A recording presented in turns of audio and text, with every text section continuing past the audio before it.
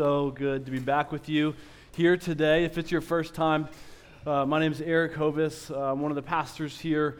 And we planted here a couple years ago with the vision to see Jesus change lives and to reach the world. You know, we want to do whatever it takes to get the gospel to the ends of the earth. And this past week, we received back our very first mission trip that was sent out to the Dominican Republic. Yeah, praise the Lord. You know, we're going to do whatever it takes to get the gospel to the ends of the earth. And this is just our very first step in that direction. We've got another trip lined up coming, so we're excited. We want to see this done over and over and over again to see the gospel made great among the nations. And so today and next week, y'all, we are landing the plane in the Upper Room series and also the book of John. We finished it at Easter, and now we kind of came back to this Upper Room series. You know, we spent the past 11 months in this book. We studied the first 11 chapters of John, seeing Jesus' first 3 years of ministry, and then the back half of it, it's the last week of his ministry. And half of that was this one teaching, the Upper Room, that we've seen in the Upper Room that we've been in all summer long. And today and next week, we're going to be in John 17, which is Jesus' final prayer before his death. It's like his concluding prayer. And this prayer has been called the Holy of Holies of sacred scriptures by many. Like this prayer that we're going to be in this week and next week, y'all, this prayer is a really big deal. And so we're going to dive into this special prayer to end the book of John. And then after that, we're going to do a bit of an encore to the book of John. We're going to go in 1 John, which is a short letter by the same author. We're going to spend 4 weeks focusing on the DNA of what New City Church is all about, looking at our core values. And we're going to use the book of 1 John, the author who wrote the book of John, to do that. And so if you're new to our church, I think this 4-week series will be really helpful for you to get kind of a peek behind the curtain of what we're all about. And then in September, we're going to totally shift gears to go into the Old Testament. And we're going to walk through the book of Joshua for about 12 weeks. And y'all, I am so excited. Yeah, praise the Lord. I love the book of Joshua. I'm so excited. I'm excited for both of these series. This is going to be so good for us. But today, we're looking at Jesus' final prayer that he prays for both us and also for his people, which includes us. Like he prays for himself and he prays for us today, which leads us to our very simple main idea. Jesus prays for himself and for his people. And out of everything that we'll see today and next week, this is what we'll see. Jesus praying. And so we're going to pick apart what Jesus says in this final prayer for both himself and also for those who profess faith, which gives us 2 really simple points. Jesus prays for himself. And number 2, Jesus prays for his people. We're going to have a couple subpoints in there along the way. But today we're going to stop at verse 19, and then we're going to finish verse 26 through 26 next week. And we're going to focus next week on one specific point of the prayer that is more emphasized than the others, which is the unity of his people, the unity of the church. And so that's next week, which I think also will be really good for us and kind of prime the pump for us a bit as we head into the fall semester looking at our DNA series in 1 John. But today we're going to see several different things that Jesus prays for. And as we look at this prayer that is often called the high priestly prayer, showing Jesus as the great high priest, showing that he prays for us and that he intercedes for us to God on behalf of his people, I think we'll see that there are many ways that this prayer should encourage us. Like this prayer, in many ways, it teaches us how to pray. And we're going to look at that a little bit today. But the one thing I'm going to really emphasize the most is that this prayer gives us some great insight to the desires that God has for us. This prayer shows us very plainly what is God's will and desire for our life. Like that's one of the most frequently asked questions, right? That we ask. God, what is your will for my life? Like go to any conference, go to any Christian seminar, and the talk that is titled God's Will for My Life, it's almost always packed out. And if I were teaching that seminar, I think John 17 would be where I would start. So is anybody there today? Like wondering, okay, God, what have you called me to? What do you want for my life? And I think we can all relate to this question at some point. We have all asked this question. And if that's you today, I've got really good news for you because we've got answers for you. By the time we end this sermon, we will all know very clearly God's desire for our life. Like what God wants us to focus on in our life. And I say that with confidence because in John 17, his last and final prayer for his people, it's put on display. Like the last few things that he really wants for his people, it's revealed. Jesus is pleading to God for these things for us. Like these are the things that Jesus really wants for our life. And so this passage is pretty important. As I said earlier, John 17 is considered by many to be sacred ground within our sacred scriptures because it's Jesus' prayer for every Christian that has ever walked this earth, which again, it includes you and me, if we profess faith in Christ. And we ask the big life question, what is God's will for my life? Y'all, again, John 17, it's an excellent place to start. And I get it. Most of the time when we ask that question, God, what's your will for my life? It's typically a vocation question. We ask, what am I supposed to do for work or for my career? What am I supposed to do for the rest of my life, my career? But as we look at the landscape of the Bible, that question is not really answered for each of us individually. But what is answered and what Jesus addresses in John 17, it's way bigger than that. Because what Jesus shows us and how he prays for us, it transcends all of life, no matter what we do.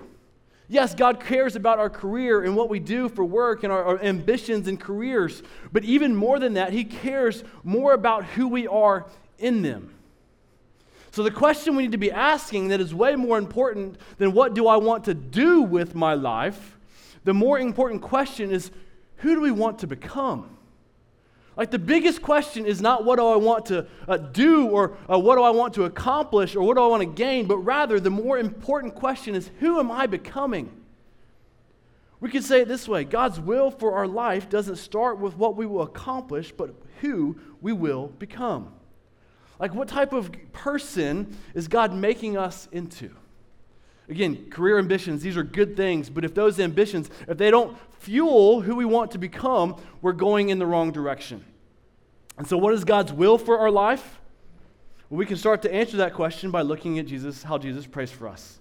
And just as a side note, before we dive into John 17, one of the most comforting truths, just in my own personal opinion, is that Jesus right now is our great high priest. Like the scriptures tell us that Jesus is sitting next to God the Father and he is praying for us on our behalf. Like God's own Son that he entrusted with the salvation of the world is sitting next to God and he is pleading to him for us. And if we're ever wondering what Jesus is praying for us on our behalf, again, John 17 will give us some really good insights. Yes, I'm sure he's praying more than John 17, but John 17 is the foundation. It'll give us a really good jump start of how Jesus still today is praying for us. So let's go ahead and look at John 17. We're going to look at the first 5 verses, and we'll get to our first point. Look at verse 1 in John 17. When Jesus had spoken these words, he lifted up his eyes to heaven and said, Father, the hour has come. Glorify your Son, that the Son may glorify you, since you have given him authority over all flesh to give eternal life to all whom you have given him, and this is eternal life, that they know you, the only true God, and Jesus Christ whom you have sent. I glorified you on earth, having accomplished the work that you gave me to do. And now, Father, glorify me in your own presence with the glory that I had with you before the world existed. And so there's a lot there. But the first thing that Jesus prays for that I want us to see is that Jesus prays for himself. Like leading us to number 1, Jesus prays for himself. But what does he pray for? Jesus prays for his own glory. And you know, it's really good for us and the world that Jesus does pray for his own glory. And so in fact, if we miss this part, if we miss that question of what is God's will for my life, it can't be accomplished. It won't happen if Jesus doesn't pray for his own glory. And as Jesus is praying for his own glory, Jesus knows what's ahead of him. Jesus knows that he's about to be tortured and die on the cross, and he also knows that he will be raised from the dead. Like that's a really important thing in Christianity. If Jesus wasn't raised from the dead, this whole thing, it's all a big lie. But yet through his death and resurrection, Jesus is glorified. And I get this, and I want to take a bit of a rabbit trail for a second. Because even though Jesus already knows it will happen, that he will be glorified, because he knows everything, he still prays for it. Like Jesus prays for his own glory because he knows that it's up to God to give him glory. And he still asked. 4 times in this upper room teaching, Jesus has called his people to pray and to come to God in prayer in his name. And here, Jesus is modeling for us what it looks like to pray. And even Jesus himself, who's God, who knows all things and has been given all power over all things, even Jesus himself prays to God. which I think shows us that prayer is way more than only making requests to God and hoping that He will answer our prayers. Like, prayer is way more than treating God like a magic genie that we come to when we really want something. Amen. No, prayer is an intimate communication with God. Intimate communication with God. I mean, think about this. If I only came to my wife and only made requests and our relationship was entirely based on requests, we wouldn't have the best relationship. Do we make requests and ask to God? Yes, of course. But prayer is also more than that. Prayer is an intimate connection with God. Church, this is so important for us. So let's ask, how do we pray? Like, is it only filled with making requests, or is it also filled with just like an intimate talking with God, communicating with God? And when we look at this prayer, as we get to our first point, we need to ask, how does Jesus pray? And what does He pray for? Look back again at verse 1. Jesus says, Father, the hour has come, glorify your Son, that the Son may glorify you. And then again, down in verse 5, He said, Father, glorify me in your own presence and with the glory that I had with you before the world existed. Again, Jesus prays for His own glory, but He also prays for God's glory. Jesus prayed for God's glory. So Jesus knows that both His glory and God's glory, they're mutually important. Like, there is a mutual relationship of shared glory between Jesus and God. And maybe we're tempted to think, well, it sure does seem a little selfish for Jesus to pray for His own glory. But I want to show you why this is so good for us, and why it's also good for God that Jesus prays for His own glory. Let's just follow this for a second. Because just think about this. If Jesus didn't pray for His own glory or for His own fame, and He in turn pray for someone else's fame and glory, well, first, I think it would just be idolatry, and that's not good. But even more than that, taking it a step further, if Jesus did not pray for His own glory, then you and I, we would have no chance for eternal life or for any sort of redemption or help from God. We would have no way to have an intimate communication with God in prayer. If Jesus didn't pray for His own glory, then God's entire purpose for sending Jesus would have gone off the rails and it would not have happened. And so yes, Jesus prays for His own glory, but He prays for His own glory not strictly for Himself, but for God's glory and also for our good. And so we need to ask, how was Jesus glorified? Again, He was glorified and exalted through His death and resurrection. This is what Jesus shows us in our text. Look back at verses 1 through 3 again. Jesus says, Father, the hour has come, glorify your Son, that the Son may glorify you. And look what it says in verses 2 and 3. Since you have given Him authority over all flesh to give eternal life to all whom you have given Him, and this is eternal life, that they know you, the only true God, and Jesus Christ whom you have sent. So Jesus is glorified when His people gain eternal life. And how do we gain eternal life? Well, the Scriptures tell us when we believe in Jesus. The Scriptures tell us that when we believe in the gospel and Jesus' glory that was shown at the cross. Like, Jesus was glorified by dying on the cross and being raised from the dead. And when Jesus did that, He took the penalty of sin, He took the power of sin, and we have a promise that one day He will finally take the presence of sin. Church, this is really good news that Jesus prayed for His own glory. If Jesus was not glorified at the cross, we are still in our sins and we have no power over our sin. If Jesus was not glorified at the cross, you and me, we have no hope for eternal life and we have no way for eternal peace and joy. If Jesus was not glorified at the cross, then our purpose in this life is totally misdirected. And God's will for our life, it's not possible because Jesus was glorified at the cross, we have hope and we have answers. And so, church, Jesus praying for His own glory, it's not selfish. It's what we need. It's how the penalty of our sin is paid in full. You know, if He didn't pray for His own glory, we would have no fighting chance. Maybe we could say it would be like LeBron James or Michael Jordan in Space Jam. Like if they just decided not to show up to ball with the Toon Squad and they had to play against the Monstars all on their own, they wouldn't have a fighting chance. Jesus is not praying for His own glory. Jesus is not praying for His own glory. It would be like someone out in the ocean that sees a ton of people drowning, screaming for help, begging and pleading for someone to save them. And that person just so happens to have life jackets, all the life jackets necessary to save them, and enough room in the boat for all of them as they're pleading for help. And then this person just saying, nah, They've got this. I don't want the glory to save all these people and then just keep driving. No, that would be crazy. Jesus prays for his own glory, and it's really, really good that he does this. As we look at this, there's a few things I want to point out as a means of application for us. And the first thing I want to point out is that our first subpoint, placing our faith in Jesus is the first step to following God's will for our life. Like if we miss this, we are outside of God's plan for our life. Like God's desire for all people all over the world is to come to faith in Jesus. And if we look past this and miss this, we are outside of God's desire for our life. And so if you're here today and you've not placed your faith in Jesus and handed over your life to him, I want to call you to do that.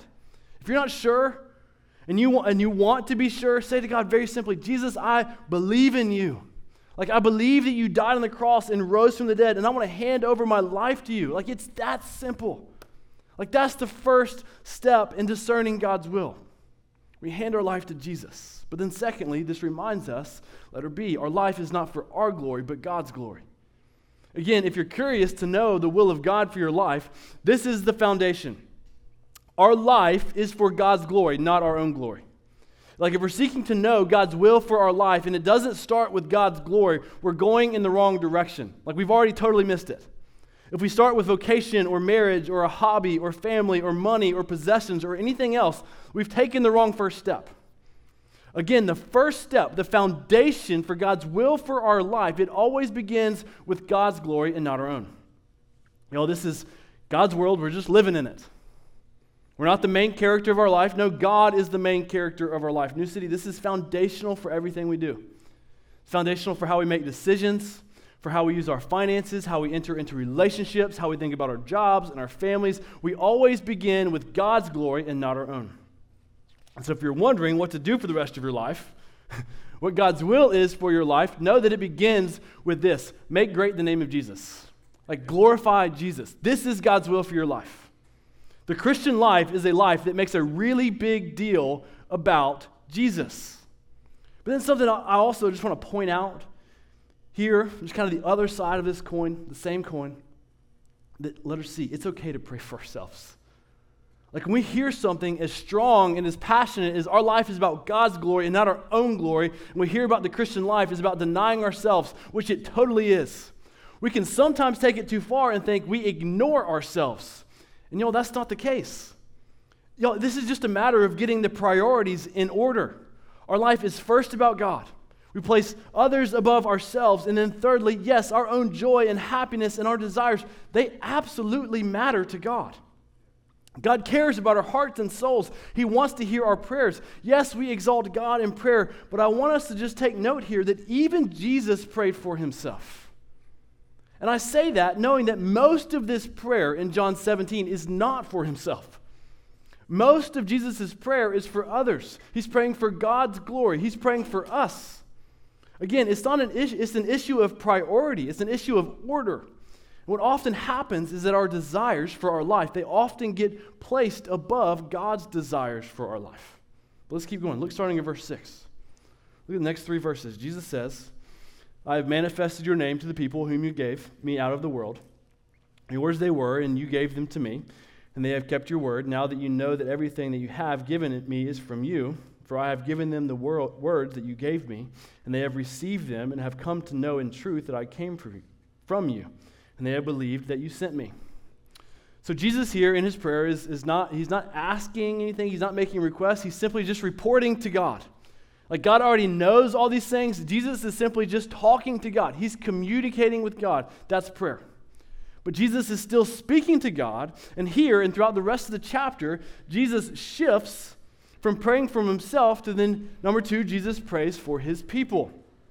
In verse 6, he tells God the Father that he has made God's name known to the people whom God gave him, showing us here today that if we know Jesus, this tells us that God gave us to Jesus.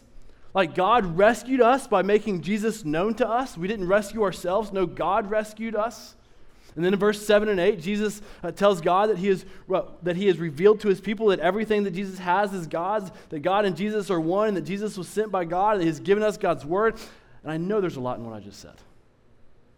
But what I want to emphasize for us is that when Jesus prays, letter A, Jesus prays truth. Jesus prays what is true. I mean, think about this. Jesus tells God everything that God already knows. Like he's simply proclaiming to God what God has what God has told him to do. And when we think about how Jesus prays, again, we can learn from this specifically in how to pray. You know, one of the single best prayers we can pray are God's words back to himself. Praying the Bible, it's a surefire way to be confident we are praying what is true. Like it's an act of worship, and it also changes our hearts. It changes us. In order for us to know the will of God for our life and to know what glorifies God, we have to know the truth. We have to know what glorifies God and what doesn't. And when we pray truth, the scriptures, and meditate on them and chew on it and let it get into our souls, God begins to change our desires. Because when we pray for things, we begin to want to see those prayers answered. When we beg God in prayer, praying for what is true, God slowly, day after day, week after week, year after year, slowly changes our hearts and desires to match His. This is one of the many ways I've personally been trying to grow in my prayer life, just like writing out prayers from the Psalms, praying them out loud, praying that I would believe them to be true. Like this is what Jesus says to God in verse 8. Jesus said his people received his word and they believed them as true. And so when we pray, Jesus teaches us here to pray what is true, but we would also believe his word to be true. And we saw just that. Jesus prayed that his people would believe that God sent him. Jesus prayed that his people would believe what is true. Again, this is God's will for our life, to know and to believe what is true about God. And so if you want to know the will of God, study the Word and pray the Word. Like that's God's will for your life. Now let's keep going. Look at verse 9 and 10. He's proclaiming more truth. He says, I am praying for them. I'm not praying for the world, but for those whom you have given me, for they are yours. All mine are yours, and yours are mine. I am glorified in them. So how good is that? Jesus says, I am praying for them. But it's interesting because he then adds and emphasizes and says, I'm not praying for the world. No, he's praying for all those whom God gave Jesus. That's what it says. Jesus is praying for believers, not unbelievers. And Christian, that's so good. That's such good news. Like this is true for us even today. Jesus saying this prayer was not just for the disciples back then, but for all those who believe in him at all times throughout history. Like this prayer, New City, from Jesus is for us. 2,000 years ago, when Jesus said this prayer, like we were on his heart and mind. And Christian, listen to this. Like the God of the universe who created the world is praying for you. Like hear that. In your temptation, Jesus is praying for you. In your sorrow, Jesus is praying for you. In your doubt and unbelief, Jesus is crying out to God for you on your behalf. Don't lose sight of the personal nature that Jesus has for each of us. Like Jesus is intimately pursuing each of us. Jesus longs to be with us. Jesus longs to sit and speak with us. Jesus wants what's best for us. And we cannot miss the importance of this because Jesus, he is knocking on the door of our hearts each day, calling for us to come to him and just to delight in him. And when we're not speaking to him, and when we're doubting, and when he's not on our hearts, guess what? We're still on God's. We're still on his heart. He's still praying for us, and he's still interceding for us. But again, notice in stark contrast who Jesus is not praying for. And this isn't popular, and people don't like this. But this is what it says. Jesus says in verse 9, he's not praying for the world. Jesus is not praying for those who don't proclaim Jesus as Lord. No, Jesus only prays as the great high priest for those who proclaim him as God. Yes, Jesus loves the entire world. Jesus loves every person on the planet. Yes, every person is an image bearer, but Jesus only prays for those as the great high priest who call him Lord. And for the Christian, this should be seen as a privilege, but for the person who isn't a Christian, like this is really hard, sad reality. And yet another reason for us to call out to Jesus and to believe in him today. When we believe in Jesus, he prays for us. Again, Jesus prays for his people. Look at verses 11 to 15, the next 5 verses. Jesus says, and I am no longer in the world, but they are in the world. And I am coming to you, Holy Father, keep them in your name, which you have given me, that they may be one, even as we are one. While I was with them, I kept them in your name, which you have given me. I have guarded them, and not one of them has been lost except the son of destruction, that the scriptures might be fulfilled. But now I'm coming to you, and these things I speak in the world, that they may have my joy fulfilled in themselves. I have given them your word, and the world has hated them because they are not of the world, just as I am not of the world. I do not ask that you take them out of the world, but that you keep them from the evil one. So there's a lot in what I just read. But I'm going to kind of zip back through this at a high level for about 30 seconds, and then I'm going to emphasize something in this next point. Jesus acknowledges to God that the life that he knows that he's leaving, he's going to go be with God. Jesus says in verse 11, Holy Father, keep them in your name. And then he says in verse 12, while I was with them, I kept them in your name. He said, I guarded them, and the only one that was lost was the one that God sent out to be lost, to be fulfilled, which we now know is Judas. And then in verse 13, Jesus prays for their joy to be fulfilled. You know, how sweet is that? Like that reminds us of the goodness and kindness of God. Yes, we're called to a life that glorifies God. We're called to pick up our cross and to deny ourselves, but it's not so that we'll be joyless our entire life. No, Jesus desires joy for each of us, while also knowing, as we see in contrast, verse 14, that his people will be hated by the world. Like we've already talked about this. But joy comes with it. He says in verse 15 that he's not asking God to take us out of the world, but he's asking that God protect his people from the evil one. Showing us what I want to emphasize here is that in all of this, Jesus prays for our protection. It's if you want to know what Jesus is praying for you about as a follower of Christ, he is praying for your protection from the enemy. Jesus knows that the enemy is real and strong and that he is seeking to devour and to destroy. Jesus knows that the devil will speak lies into our minds, that the enemy will seek to kill our relationships and to destroy our witness. Jesus knows that the enemy is out to kill, steal, and destroy. And what does he promise us he will do? He promises us as one of many things that he will pray for our protection. Jesus promises that he will pray to God, that he will plead to God, who is all good and wise and sovereign, for our protection from the evil one, which I think should be so comforting for us. Like, does this mean we'll never never sin again, never believe the lies the enemy whispers to us? No, not at all. But do you know what it does mean for us? It means that God recognizes the war that we're in. It means that God knows what's going on in our hearts and minds, and it means that God is not absent from us. That God cares for us, and he knows it all. He sees everything, and Jesus, he is pleading to God for our protection. You know, we can trust that God in his good and sovereign plan will work in us and through us, and that God will not leave us to be totally destroyed by the enemy. If we are in Christ, we have a great protector. When Jesus prays for our protection, Jesus recognizes that it will be bumpy and turbulent and a messy ride, but in all of the mess, we can trust that Jesus is with us as our anchor, holding on to us, and he will not let us go. And do you know what Jesus tells us that he left us with as a means for protection? He left us with his word. Jesus said, I am leaving them and I have guarded them. But now in verse 14, as a means of hope, he said, I've left them with your word. Church, we see this all over the New Testament. The word of God, it's a means for our protection. It's what God has left us with as a means to be protected from the enemy. Like being in the word of God, studying it and memorizing it and meditating on it and praying it. This is what God has entrusted to us and given to us as one of our means for protection. It keeps us anchored. It reminds us what is true. And we have to think, why would God give us his word as a means to protect us from the enemy? Like, if I were God, maybe I'd give something else in my unwise move. God's way smarter than me. He knows what's best for us. And so why does God give his word to protect us? Because let's think about this. How does the enemy work? What does the enemy do? The enemy speaks lies to us. The devil is a liar. He does not speak what is true. No, the devil is a liar.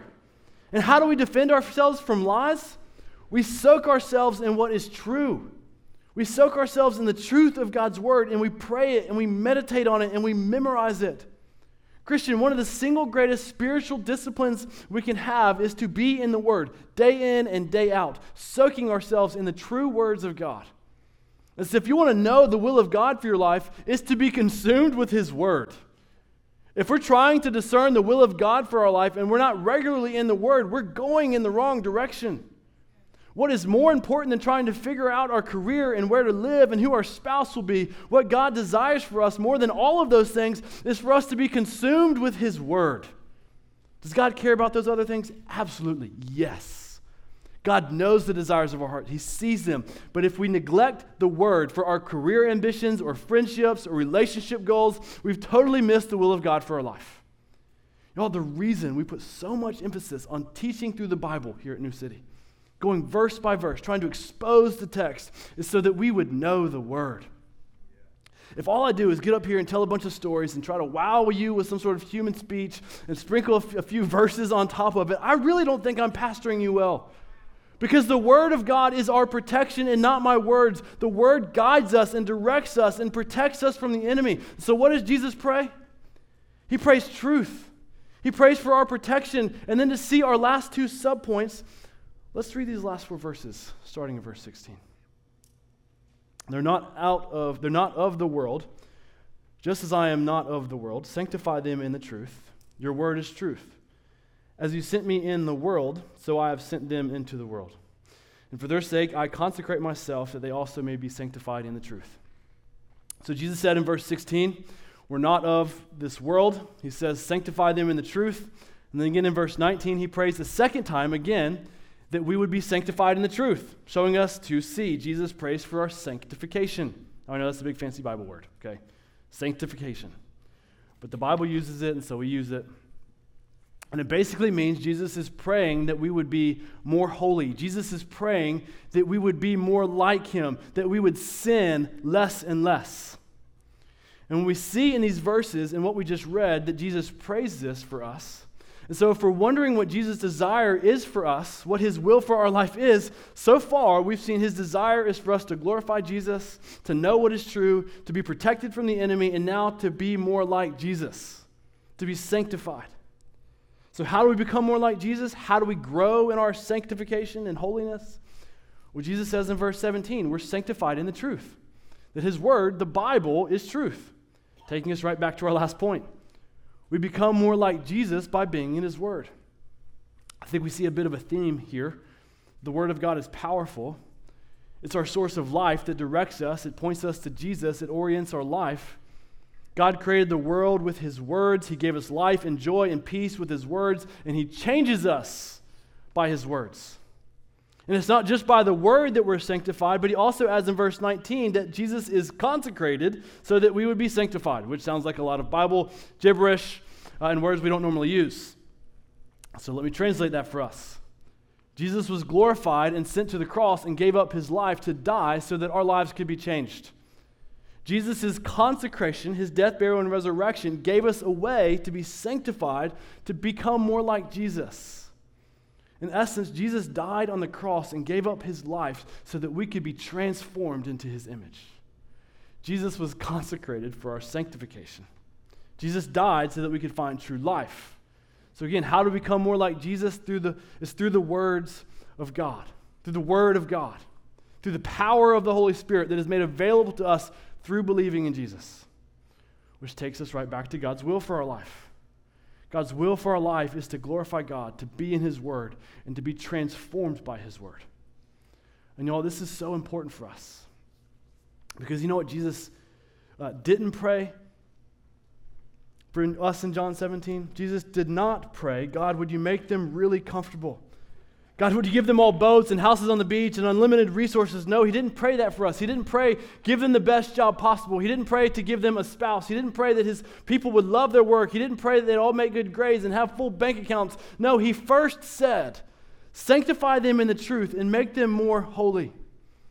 Now again, I'm not saying Jesus doesn't love to give His people blessings and good gifts, because He absolutely does. But what Jesus prayed for right before His death as a means of showing what's most important was that His people would glorify God, be protected from the enemy, and to become more like Jesus. And you know what He also prays for us? He also prays that His people would be unified. But we'll get to that next week. And then lastly for today, look at verse 18. Jesus prayed, as you sent me into the world, so I have sent them into the world. Jesus knows that he was different than the world.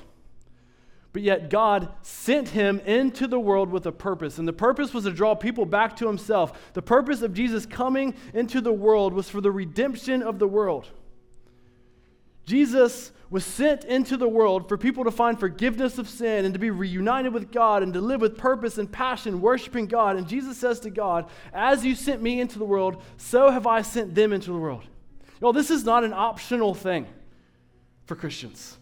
If we proclaim Jesus, this is what comes with it. We're sent into the world by Jesus, showing us our last point, 2D. Jesus prays for our mission.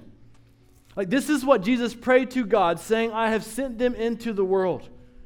Church, this is the will of God for our life. We are sent into the world by Jesus to glorify his name and to be used by God to awaken others around us to Jesus. The will of God for our life is to join God in his mission.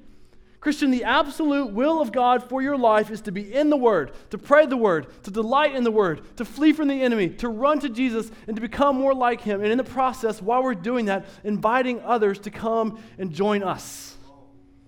New City, pursuing Jesus and building his kingdom is the will of God for our life. And so if you're wondering what to do with your life today, do whatever you love to do, but do it where you can prioritize holiness in the Word of God and the mission of God.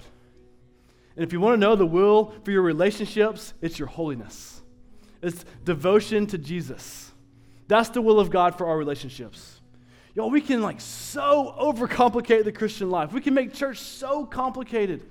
We can make life and ministry so complicated. We can overcomplicate the trajectory of our life. And I'm all about goals. 5-year plans, 15-year plans. I love them. I dream all the time about the future. And I think they're good and right for us to have.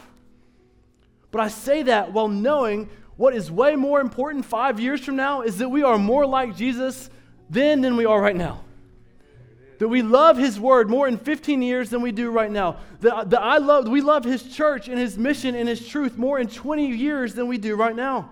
We can dream. I dream all the time for our church, all sorts of big, crazy, fun dreams. But at the end of the day, if we don't love Jesus more and we aren't more like Jesus, and if we don't love his word and his people and his mission more than we do now, I don't want anything to do with it. Yeah. Why? Because this is what Jesus prays for us. This is Jesus' desire for us. I want to end with this. This is a really simple means of application. My prayer for each of us is that we would each daily have an unhurried time in the Word. We've been saying this all year long. If this is not a regular discipline in your life, I want to encourage you just to get a few other people and just encourage one another, just to be in the Word. If you've never done this, never been in the Word in a consistent basis, maybe just take a 10-day challenge. 10 verses, 10 minutes for 10 days. Read it again, think through it, pray through it. Maybe just start with the book of Philippians. D groups or discipleship groups, this would be great for this.